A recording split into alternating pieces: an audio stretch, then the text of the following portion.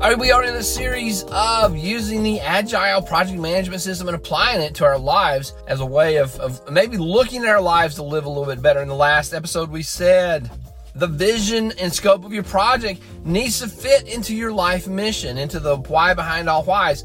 Now we're going to add to that, we're going to say the scope and vision of your project needs to be something that you can actually say, this is it. When I get to this point, I have finished this project, this piece of my life mission.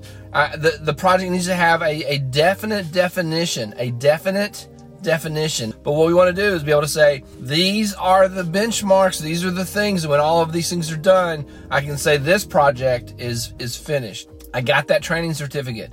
I got the new job. That's it. So, fitting into your life mission and having specific, measurable outcomes, that's a project.